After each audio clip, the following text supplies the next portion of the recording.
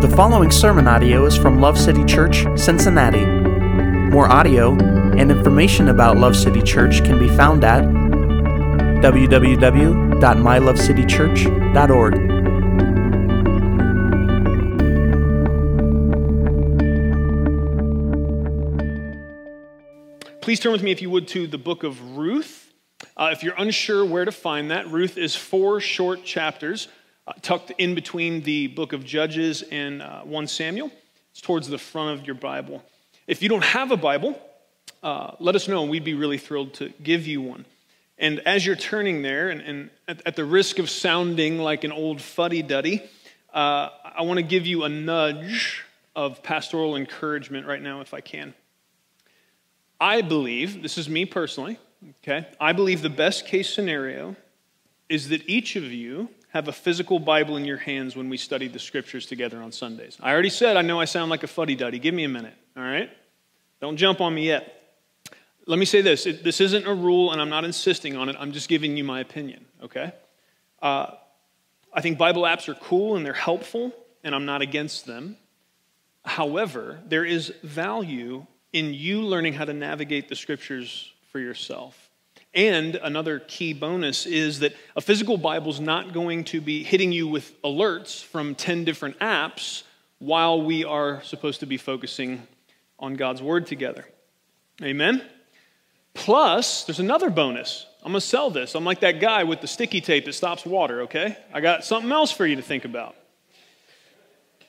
Plus, if there's a massive solar flare anytime soon that knocks out all our electronics, okay, at least you'll be able to turn to God's Word to help calm the digital withdrawal systems or symptoms that many of us would be experiencing, right? Amen. And some of you are thinking, hold on, can that really happen? What is he talking about? Yes. It's called a coronal mass ejection, and it has some of the same effects on electronics as an electromagnetic pulse. And if some of you are trying really hard right now to not be bored because of all the science words, you remember how they knocked out the power in the casino in Ocean's 11? That's an EMP, okay? And the sun can do that with the right conditions. So there you go. That's my pitch. That's my pitch. I'm mostly joking about the solar flare, but I'm not joking about my thoughts on bringing your Bible with you when we gather as the church. So just feel free to do with all of that what you will. Amen? Thanks for letting me do it. So as I said, we are beginning an 8-week feast in the book of Ruth today. So we're going to spend a little time to set the table. And by that, I mean we're going to take time to understand where we are as we read Ruth in the overall story of Scripture and the unfolding of God's perfect plan of redemption. So let's read together the first 13 verses of Ruth, and we're going to get to work. Now it came about in the days when the judges governed that there was a famine in the land, and a certain man of Bethlehem in Judah went to sojourn in the land of Moab with his wife and his 2 sons. The name of the man was Elimelech, and the name of his wife Naomi, and the names of the 2 sons were Mahlon and Chilion, Ephrathites of Bethlehem in Judah. Now they entered the land of Moab and remained there. Then Elimelech, Naomi's husband, died, and she was left with her 2 sons. They took for themselves Moabite women as wives. The name of the one was Orpah, and the name of the other Ruth. And they lived there about 10 years. Then both Mahlon and Chilion also died, and the woman was bereft of her 2 children and her husband. Then she arose with her daughters-in-law, that she might return from the land of Moab, and she had heard in the land of Moab that the Lord had visited his people in giving them food. So she departed from the place where she was, and her 2 daughters-in-law with her. And they went on the way to return to the land of Judah. And Naomi said to her 2 daughters-in-law, "Go, return each of you to her mother's house. May the Lord deal kindly with you as you have dealt with the dead and with me. May the Lord grant that you may find rest, each in the house of her husband." Then she kissed them, and they lifted up their voices and wept. And they said to her, "No, but we will surely return with you to your people." But Naomi said, "Return, my daughters? Why should you go with me? Have I yet sons in my womb that they may be your husbands? Return, my daughters, go, for I am too old to have a husband. If I said I have hope, if I should even have a husband tonight and also bear sons, would you therefore wait until they were grown? Would you therefore refrain from marrying? No, my daughters, for it is harder for me than for you, for the hand of the Lord has gone forth against me." Praise God for his word. So where are we as we read this account, as we begin to break into the book of Ruth? Well, if we go all the way back to the beginning, God creates. It's Genesis 1. By Genesis 3, it doesn't take us long. We've disobeyed the one command he gave us. We've eaten of the one fruit of the tree that he said not to. That is commonly referred to as the fall. Falling, it's a reference to falling away from the relationship and the connection that we had to God. And so with the fall, with that separation, comes God laying out the consequences, but we see in Genesis 3, though there's consequences to that, God's already working a plan of redemption. Time goes on. It doesn't take long again for the corruption of sin to become so bad that what God does is floods the earth and keeps humanity going through one family. That's Noah's family. So they're on the ark. They come off the ark. Doesn't take long again, rebellion sets in the heart of mankind. The Tower of Babel, they decided they're going to build a big tower, show everyone how glorious they were, reach heaven themselves. That's never going to work. And so God confuses their language, and this begins a dispersion of peoples to different areas. From there, we are introduced to Abraham, the first of the patriarchs, a man that God called righteous because of faith, that God counted him as righteous simply because he trusted him. Abraham had a son named Isaac. Isaac had a son named Jacob. Jacob had 12 sons, one of which whose name was Joseph. Joseph was betrayed by his brothers. He was dragged into Egypt, made a slave, but God's favor was upon him. He found himself ultimately in a place of power and position, the only place of power and position that would end up leading to the salvation of his family, as they were experiencing famine in their own land. So his family comes into Egypt. The leadership changes. There's a new Pharaoh who didn't know Joseph or care so much about what he did, and God's people were enslaved for 400 years. God then raises up a human deliverer in Moses, calls him to go in and tell Pharaoh, let my people go. Most of you, if you've been around scripture or church or Bible teaching, you know some of that story, but God sends a series of plagues to try to wake Pharaoh up. And it seems like maybe he's going to relent at different points, but the last plague is the death of the firstborn of every person in Egypt. But the way God's people avoided that was by taking the blood of a lamb, a sacrifice lamb, and putting it over their doorpost. And that curse of death passed over them. We then see them leaving Egypt, crossing the Red Sea. They're out in the wilderness now, together as a people. Doesn't take long. They're complaining and remembering the good food they had in Egypt, or what they at least thought was good. They begin to grumble against God. That whole drama lasts 40 years. There towards the beginning, God gives them his law. After that time in the wilderness, and because of that disobedience, lots of people didn't get to go, but God raises up another leader named Joshua. They cross the Jordan and begin the conquest of the land of Canaan. First on the list was Jericho, which is a pretty cool story if you haven't read it. That conquest happens, and again, doesn't take long for rebellion to set in. That brings us into the time of the Judges, and that is the setting where we find the book of Ruth. The timeline continues beyond the Judges to the time of the kings. There's Saul and David, Solomon. Things start going real sideways after him. The kingdom splits, more idolatry, more rebellion. There's the time of exile. The prophets, much of what we read in the prophets is speaking during this time.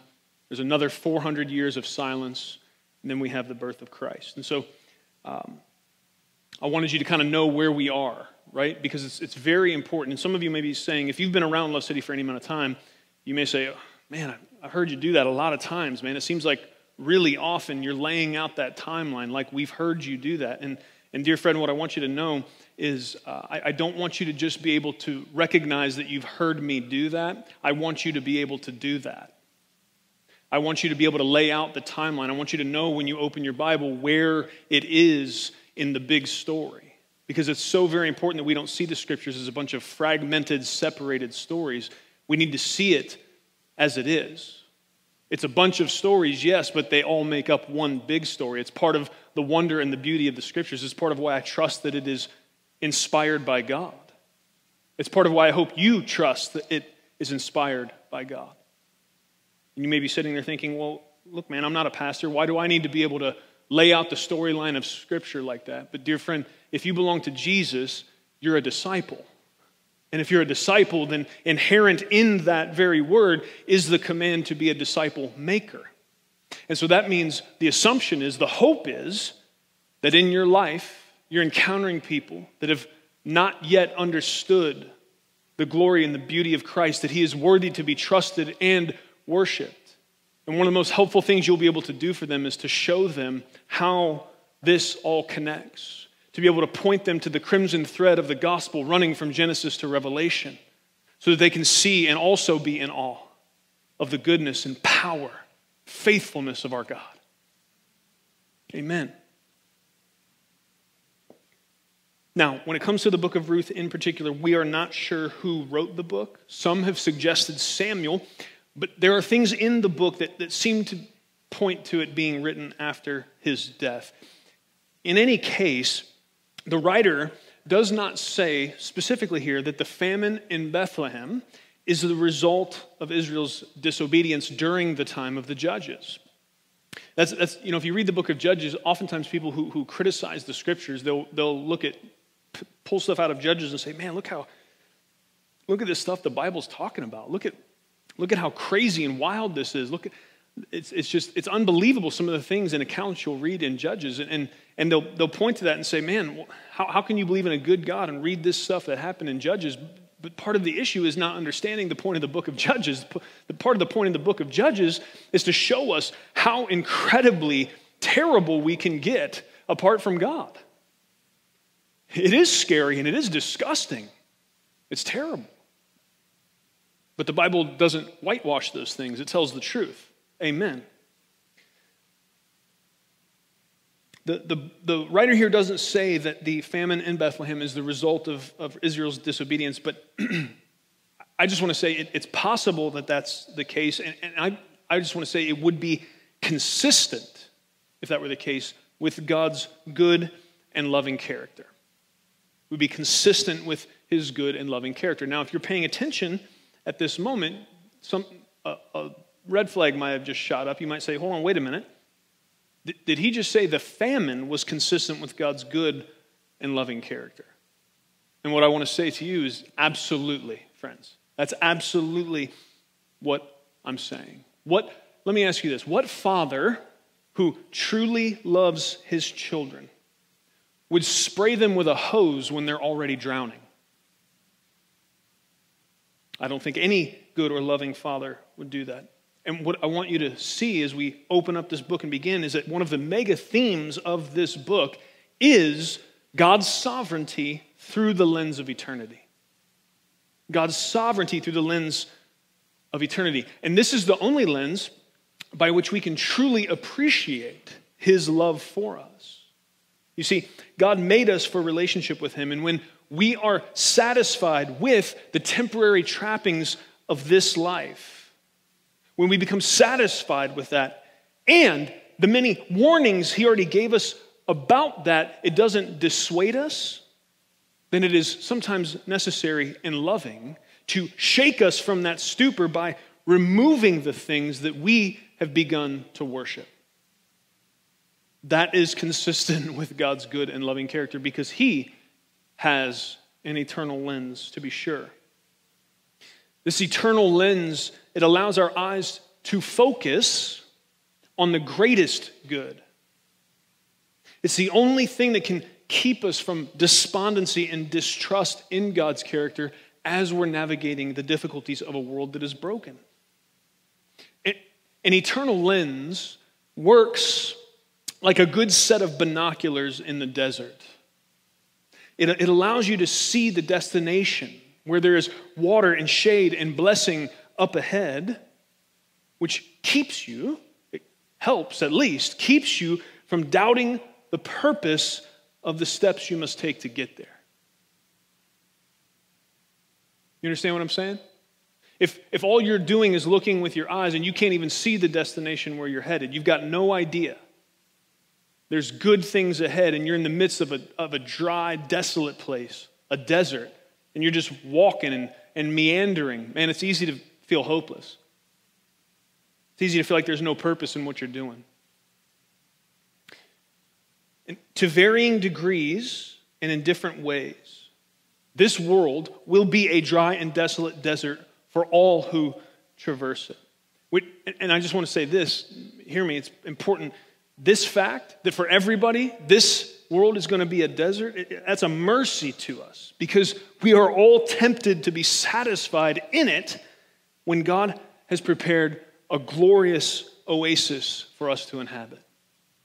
We are tempted to be satisfied with things we were never meant to be satisfied by. And this desert idea, this analogy, it's true for the rich and the poor, those who seem successful and those who look destitute. And our ability to accept that reality or not, it depends largely on whether we have the binoculars of God's truth, or if we insist on surveying our situation with only our naked eye. It's going to come down to that. So let's begin to break this down. Let's look at these scriptures. Verses 2 through 5, they introduce us to some of the people here, and they begin to set the stage for the events recorded in this book. So the name of the man was Elimelech, and the name of his wife Naomi. The name of his two sons were Mahlon and Chilion, Ephrathites of Bethlehem in Judah. Now that you see that Ephrathites, and if you're a Bible student, you've been reading other parts of the Old Testament, that kind of sounds like a tribal name. Ephrathites, right? Because you got the Benjamites and you got all the rest, right? It's not, and it's important. It's going to become more important even later as we unpack this. The hardest part about preaching this book is not preaching the whole thing every time you touch it, because it's so good, man. And as it unfolds, it's like, oh gosh, I don't want to. It's going to happen some, and I'm trying, but I'm not going to be able to stop. So, anyways, Ephrath. Okay, so what is it? Why did they say that? Ephrathites. It's not a tribal name. It's very important. I talked to Pastor Andrew about this, and he reminded me of this fact as well. As a matter of fact, because we know, if you know the story, you'll know that eventually Ruth is going to marry Boaz, and then that's going to be real important for the unfolding of God's plan of redemption, the Davidic line, and then Jesus coming. And so that means actually they had to be of the tribe of Judah in order for all that to be true. So they're not of the tribe of Ephrath. That's not a tribe. So what is that? Well, it's just giving us a geographical marker. There's some, and I read lots of different credible sources. There's some that think Ephrath was an earlier name for Bethlehem. There's some that think a more accurate way to say it would be Ephrath would kind of be like the county, Bethlehem being the city. At the end of the day, what's really important for you to know is it's just marking geography. It's just telling you about the place. It has nothing to do with their tribal ancestry, okay? So that's important. All right. Now they entered the land of Moab and remained there. Then Elimelech, Naomi's husband, died, and she was left with her two sons. They took for themselves Moabite women as wives. The name of the one was Orpah, and the name of the other Ruth. Interesting fact. And I saw it said enough by enough credible sources that I think it's probably true. Oprah's birth name was Orpah, and it was misspelled by somebody on the birth certificate, because Orpah is kind of a weird-sounding name, especially to English ears. So I'll let you draw what conclusions you want to draw from that. Probably none, but anyways. And they lived there about 10 years. Then both Mahlon and Chilion also died, and the woman was bereft of her two children and her husband. Okay, so interestingly, Elimelech means my God is king. Naomi means pleasant or sweet. Those are pretty good, right? I like that. Mahlon means sickness, and Chilion means wasting away. The Bible doesn't say this explicitly, but that leads me to assume that perhaps Elimelech and Naomi didn't have any close friends. Because I've got friends in my life that when Natalie became pregnant with either Lucy or Max, and they said, hey, what names are you thinking? And I said, well, I'm thinking sickness or dying. They probably would have offered me a baby naming book or, some input. Like there's enough relationship there. They'd be like, well, can we think about that a little longer? Because that's weird. But it ended up, unfortunately for Mahlon and Chilion, being appropriate. And so what is this telling us? It's telling us that they sojourned to escape the famine. Okay? But where did they go? That's real important. They went to Moab, where it's a place that had a people that hated God, okay, east of the Dead Sea, of where they were. But in that time, they had more temporary comfort. And that's where they went. That's significant. It's significant for this story as it unfolds, but I think it opens up an idea and a principle. It's something that I'm seeing in a different way often today. Not so much, we don't, especially here in the West, we don't struggle with physical famine very often, but there are those that feel a spiritual famine. There are those that feel broken and despondent and oftentimes hopeless, and it ends them up on their own kind of sojourning and journey. You'll hear language a lot if you are paying attention, if you spend any time online. You'll hear a lot of people talking about deconstruction stories. And oftentimes what that means, it's somebody that has often, I'm not saying this is always the case, but oftentimes they've encountered some kind of difficulty, some kind of either crisis of faith or difficulty in their life that they're having a hard time squaring with a good and loving God. And it leads them on a journey that's the nomenclature generally just been now described as deconstruction. And that leads to all different kinds of things. It can lead to sometimes an agnosticism, which is basically saying, well, I believe there's something maybe out there, probably, but I don't know what. Or atheism, which is just saying, I think the natural world's all we got, that's it. There is no eternity, there's no spirit world, realm, there's nothing besides what we can touch, taste, see, feel.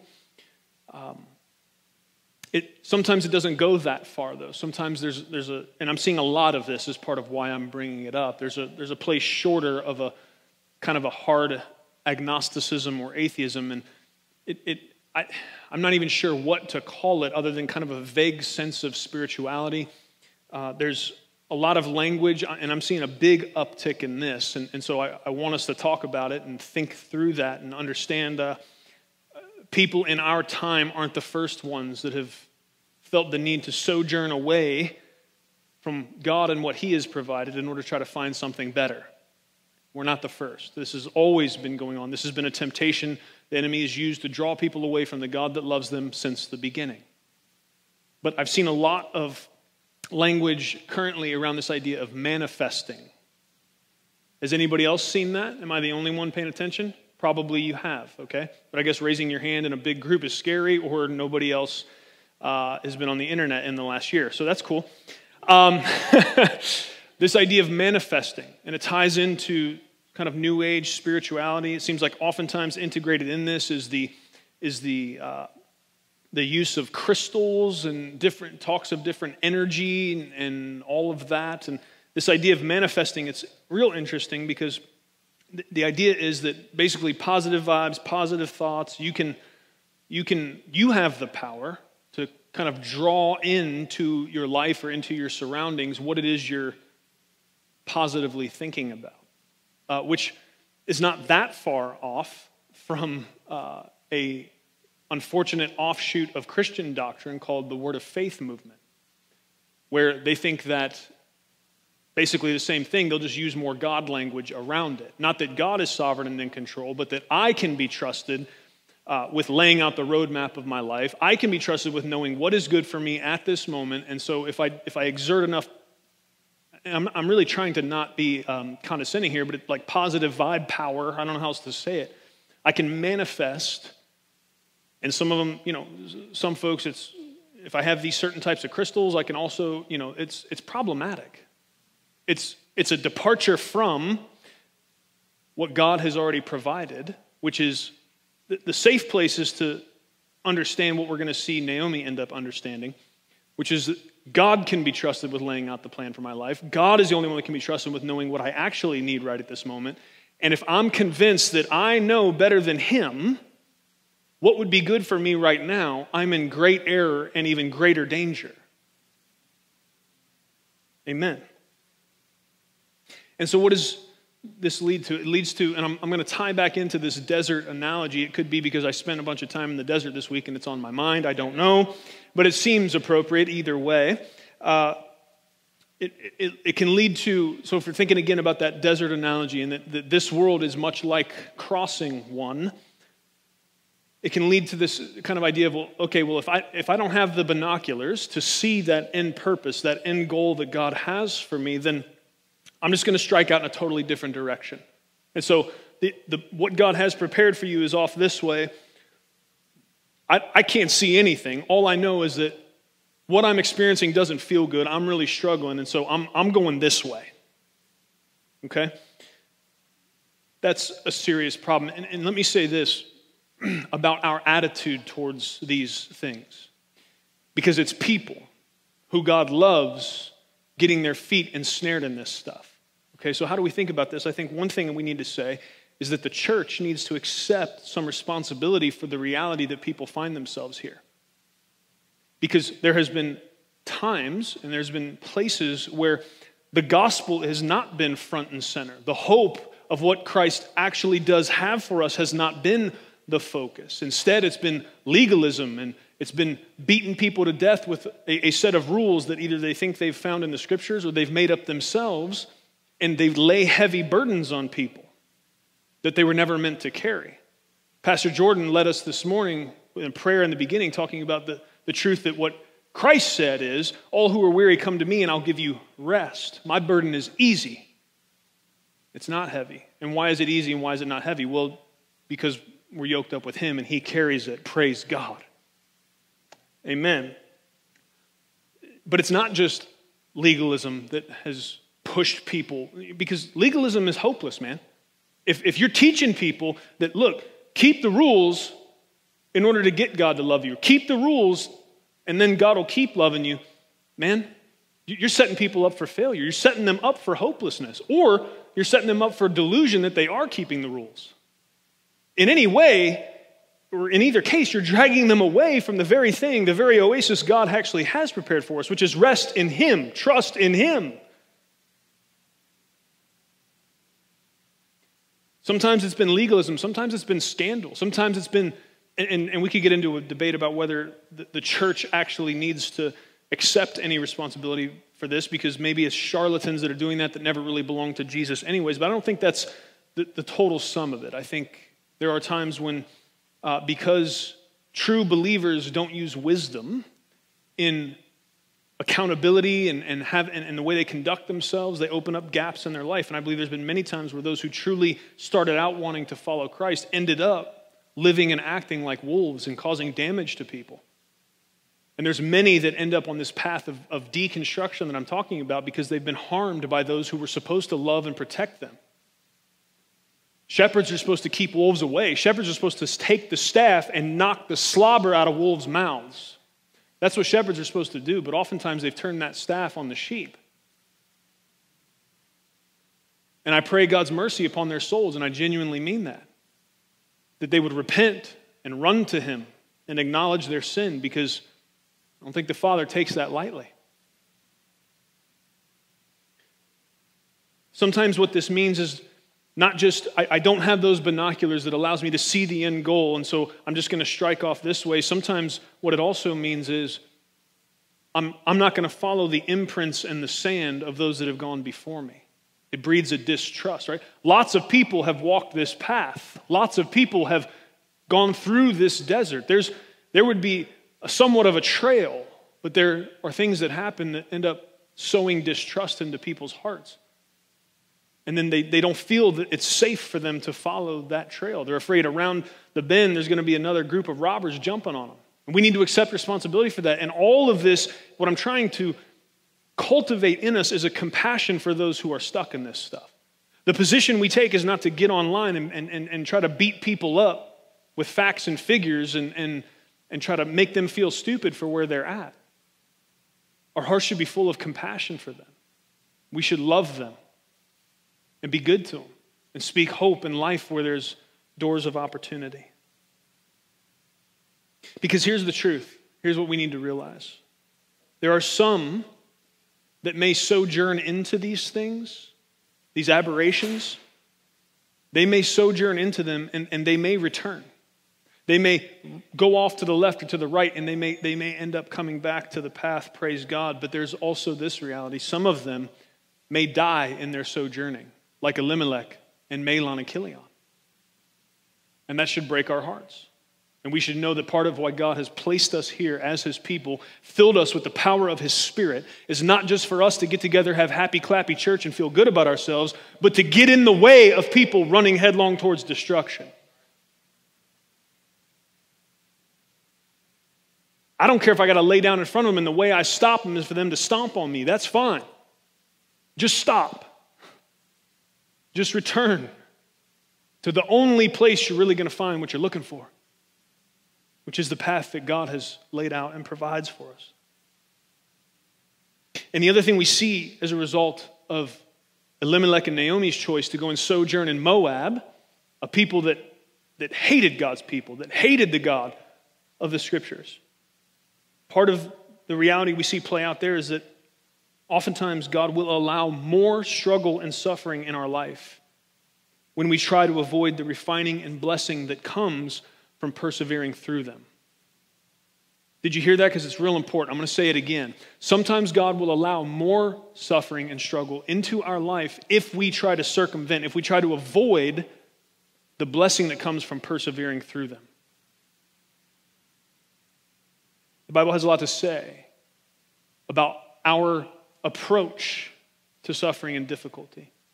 And it's not just even that he can, which he can, turn those difficult, hard things around for our good and his glory. It's that God specifically even uses those things to shape us, I believe, in ways sometimes that we couldn't have otherwise been shaped.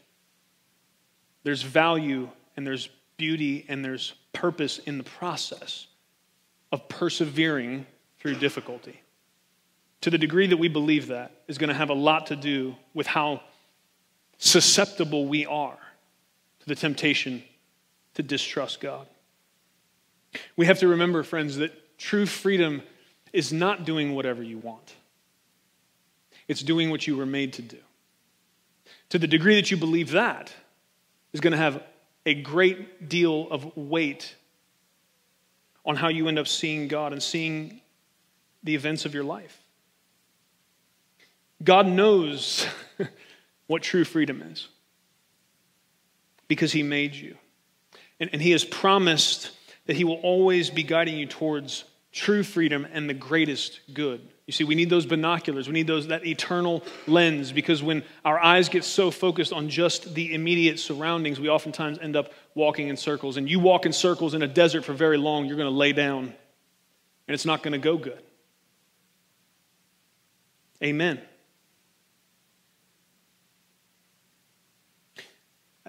I think it was G.K. Chesterton.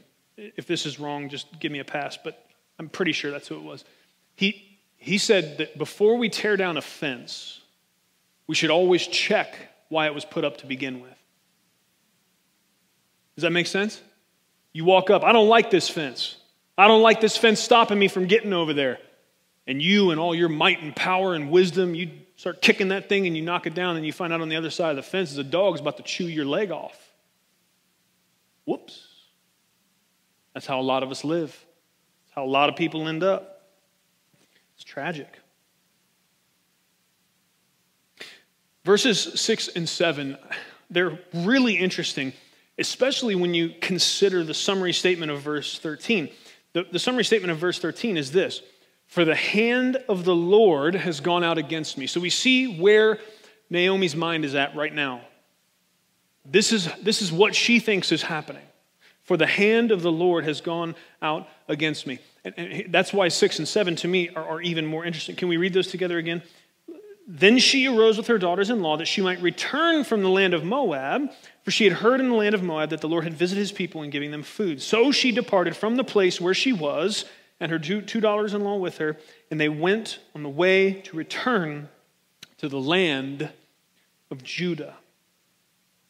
Why am I saying that's so interesting? Because here's the question I want us to think about.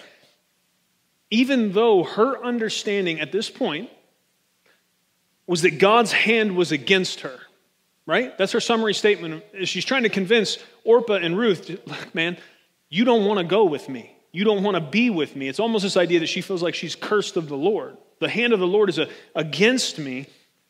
That's where she's at mentally. The question is, even with that being what she thinks, where did she turn? She turned back to the land of her people and to the land of her God. Even believing the hand of the Lord is against me, she still turned that way. She believed that all she was experiencing was God being against her, but as we will see, really he was for her all along. And what this shows us, friends, I think what this should peel back in our own hearts is a reality to think through, that suffering and difficulty is perhaps the best revealer of what you truly believe about God. And here's what I want you to ask yourself, if you're being honest. Do you tend to turn your face towards him or against him when you are suffering or struggling? What is the instinct? And some of the instinct, especially when you first become a believer, it's just that. It's just instinct. But the longer we walk with Jesus, the longer we fill ourselves with the truth of his word, the hope is that instinct changes, that when the sting and the difficulty, the heat, the pressure of trouble and suffering, difficulty, when it hits us, that the first pivot is not away from God in anger towards him, believing that he's trying to hurt me, but knowing that the only shot I got is a turn towards him. Which way does your face turn when things get hard? I want you to ask yourself that. Think about it. And I don't want you to beat yourself up about it if the obvious right answer is not the one that comes up in your heart. I want you to ask God for strength and grace and to continue to grow in the knowledge of him, that instinct would change. Lord, change that instinct in me is the prayer that I'm encouraging you towards. If your honest answer is that difficulty comes, I'm quickly in a place of kind of woe is me and why is God against me? And if he's going to be against me, well then, I mean, can't you imagine easily Naomi going the other way? Look at all God has taken from me. Look at his hand being against me. There's no way I'm returning to Judah. There's no way I'm returning to the place that he's called me to be.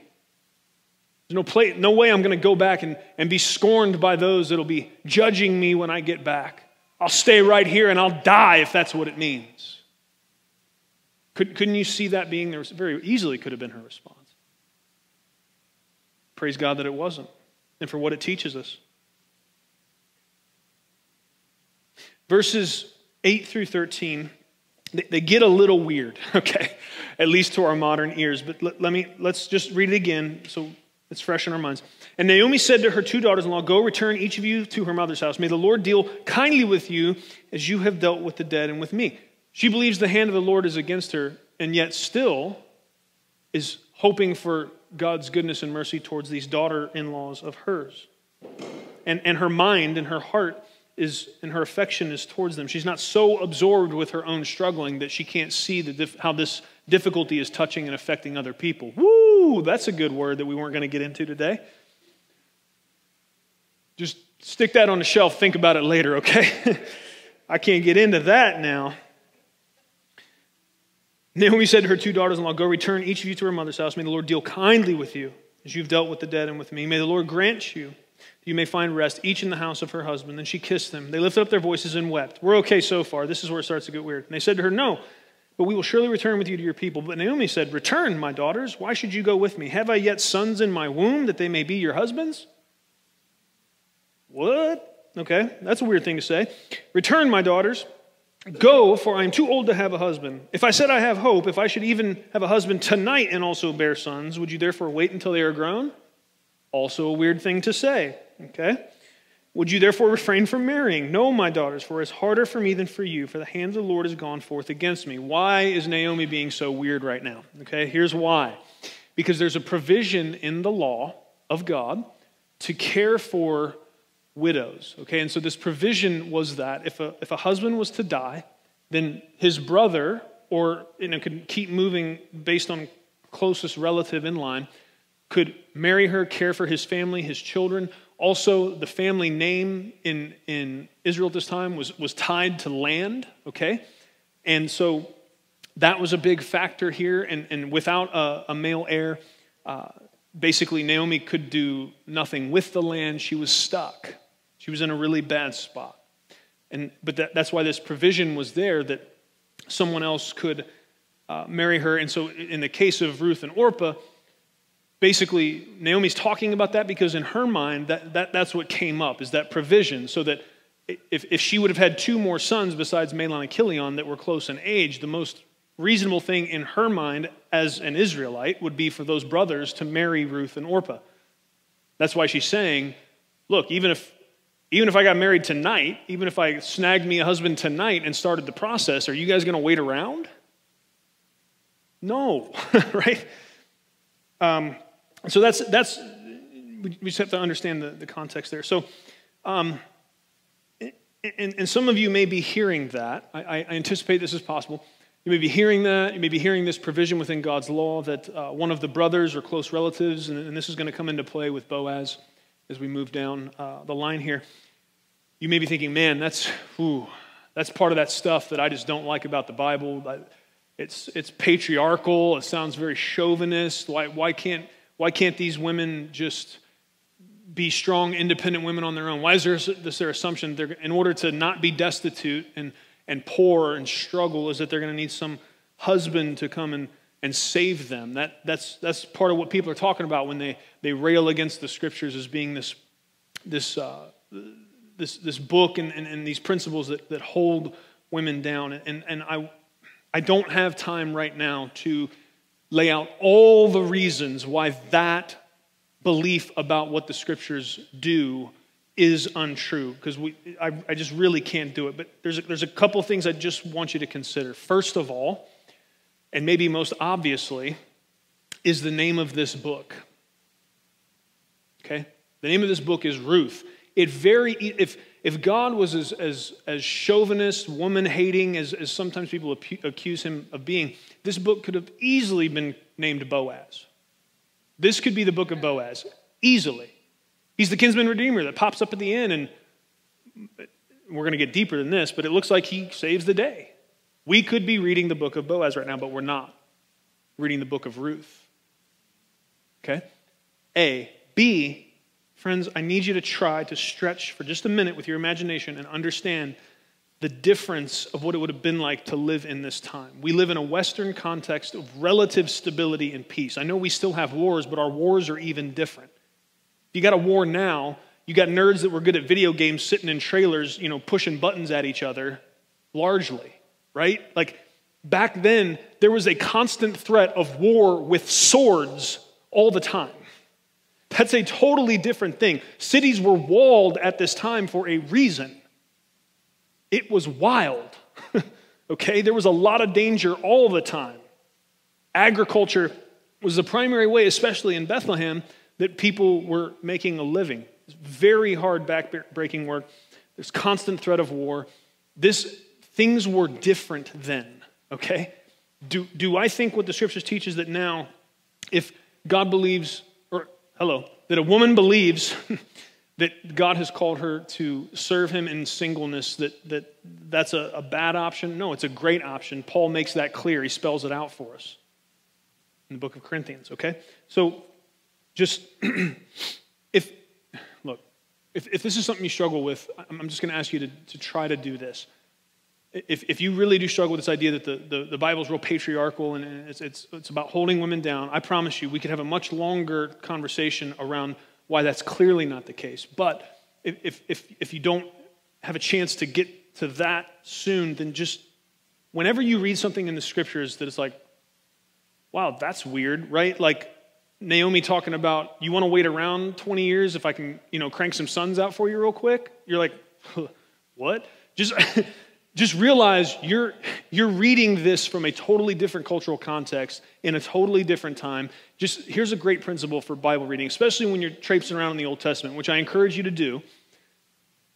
Just stay on God's side.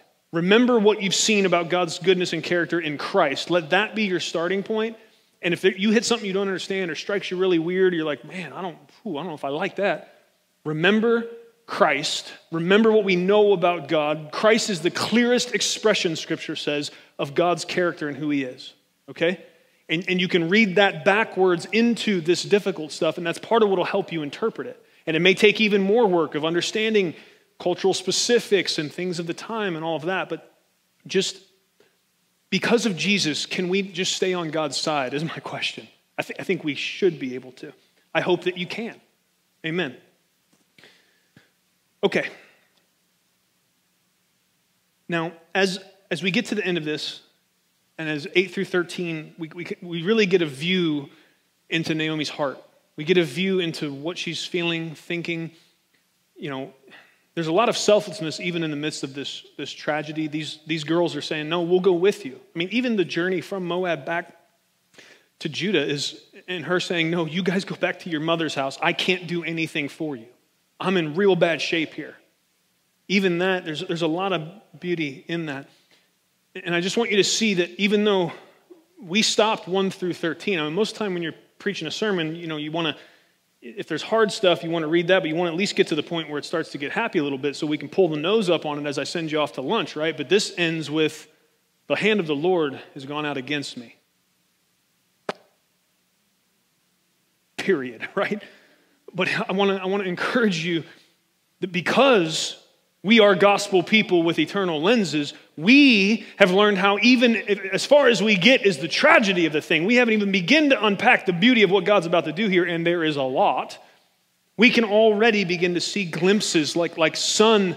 You know, sometimes as a storm is coming to the end, you'll begin to see like rays of sun through those black clouds. Man, it looks really cool. That's part, you can already kind of see that here. And you may be asking, how? Well, here's how. It was only through this great loss of her husband and then her sons that Naomi turned her face back to the land of her people and her God. If Elimelech, Mahlon, and Chilion had just continued on living, do you think that Naomi would have been headed back to Judah? It sure doesn't seem like it. They had begun to settle there. Her sons had taken wives of the land, right? It was only in the absolute desperation of the situation that she was humbled out of trying to save face or being concerned with being scorned upon her return. They left the land. That was clearly not the choice that seemed most in line with what God had been commanding his people to do. Go to Moab, go to our enemies, go to the place where they hate us because they have some more food than we have. And so coming back to Judah, man, you could be real worried about what are people going to think? What are people going to say? How are they going to treat me? But you get to a certain level of desperation, you get to a certain level of struggle, you stop being so worried about stuff like that. I already pointed it out to you, but I just want you to see again. I'm talking about gospel hope-filled glimpses, even though we didn't get past reading just the tragedy of this thing. Even in her desperation, she is concerned for the well-being of her daughters-in-law. As I said to you earlier, I can't think of a better way to say it. The weight and the difficulty of this great amount of tragedy didn't blind her to the fact that she wasn't the only one suffering. But there was others around her also experiencing difficulty. And she's able to care for them in the midst of that. Oftentimes, I think we can feel justified in becoming very selfish and self-focused as a result of our despondency. When we get into really hard places, we think the command to first and foremost love others and to put others before ourselves, that command now goes away because I'm having a really, really hard time. It doesn't. And as a matter of fact, God oftentimes wants to, at least in part, pull you up out of that really hard time through you continuing to be able to love and serve those around you. It's what you were made for. You weren't made to turn inward and get very hyper-focused upon your own frustration, difficulty, or dissatisfaction. Amen. I know that's kind of a hard word. I know that. But I love you, and it's the truth. So there you go. Later in this book, Naomi's friends will tell her that what God brings about in her life through Ruth is better than having 7 sons. And here's what's interesting. These friends that tell Naomi that, they don't even know the half of it. They couldn't yet, okay? We'll lay it all out. It's real exciting. But this is the part where I have to go, nope, can't do it. Can't go there. All right. But I want to. I just want to preach it every week for 8 weeks, man, because it's so awesome. I'm not, though. What I'm saying is that through all of this, friends, I'm almost done. Through all of this, I went easy on you, man. I didn't preach for a lot of weeks. Some of you are like, wow, is this really happening? Is he done already? Yes. Some of you are like, yeah, it's about time. Anyways, through all of this that I just laid out to you, these glimpses of sun through the storm clouds, we get a glimpse of this absolutely vital principle. And we're ending with this. Only empty hands have room to be filled. Only empty hands have room to be filled. And this points us directly to the truth of the gospel, because the point of the gospel, the point of the scriptures, the point of Christ coming and doing all that he did was never to get us to try to work to fill up our own hands with achievements and success and things that bring us joy, and then come and present those full hands to him and say, look what a good job I did. Are you proud of me, Father? The point of the scriptures, the point of Jesus coming, all that he taught and did, all of it was to get us to come to this realization. All that stuff, I have to go like this. The only way I can come to God in a proper posture is with empty hands, knowing that what I really need, he has to pour in. This is the essence of the gospel. You can't come to God thinking your hands are full. You got to come empty and let him give you what you really need, which is grace and mercy and hope with an eternal lens.